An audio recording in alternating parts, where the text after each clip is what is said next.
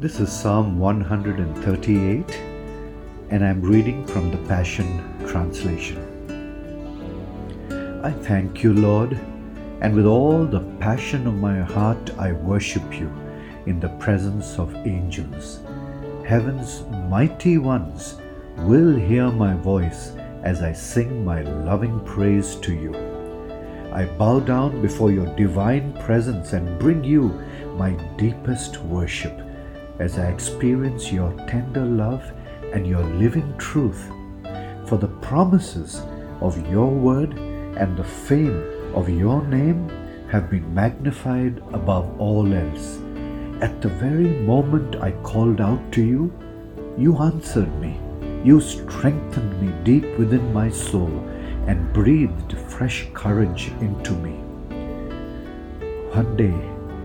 One day all the kings of the earth will rise to give you thanks when they hear the living words that I have heard you speak. They too will sing of your wonderful ways, for your ineffable glory is great. For though you are lofty and exalted, you stoop to embrace the lowly, yet you keep your distance from those filled with pride. By your mighty power I can walk through any devastation, and you will keep me alive, reviving me. Your power set me free from the hatred of my enemies. You keep every promise you've ever made to me.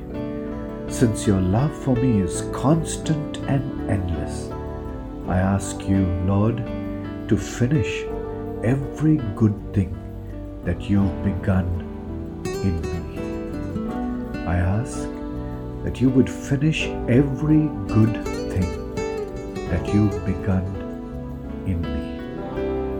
And that is our prayer, Heavenly Father, that the work that you have started in us, you will continue and carry it on to its completion.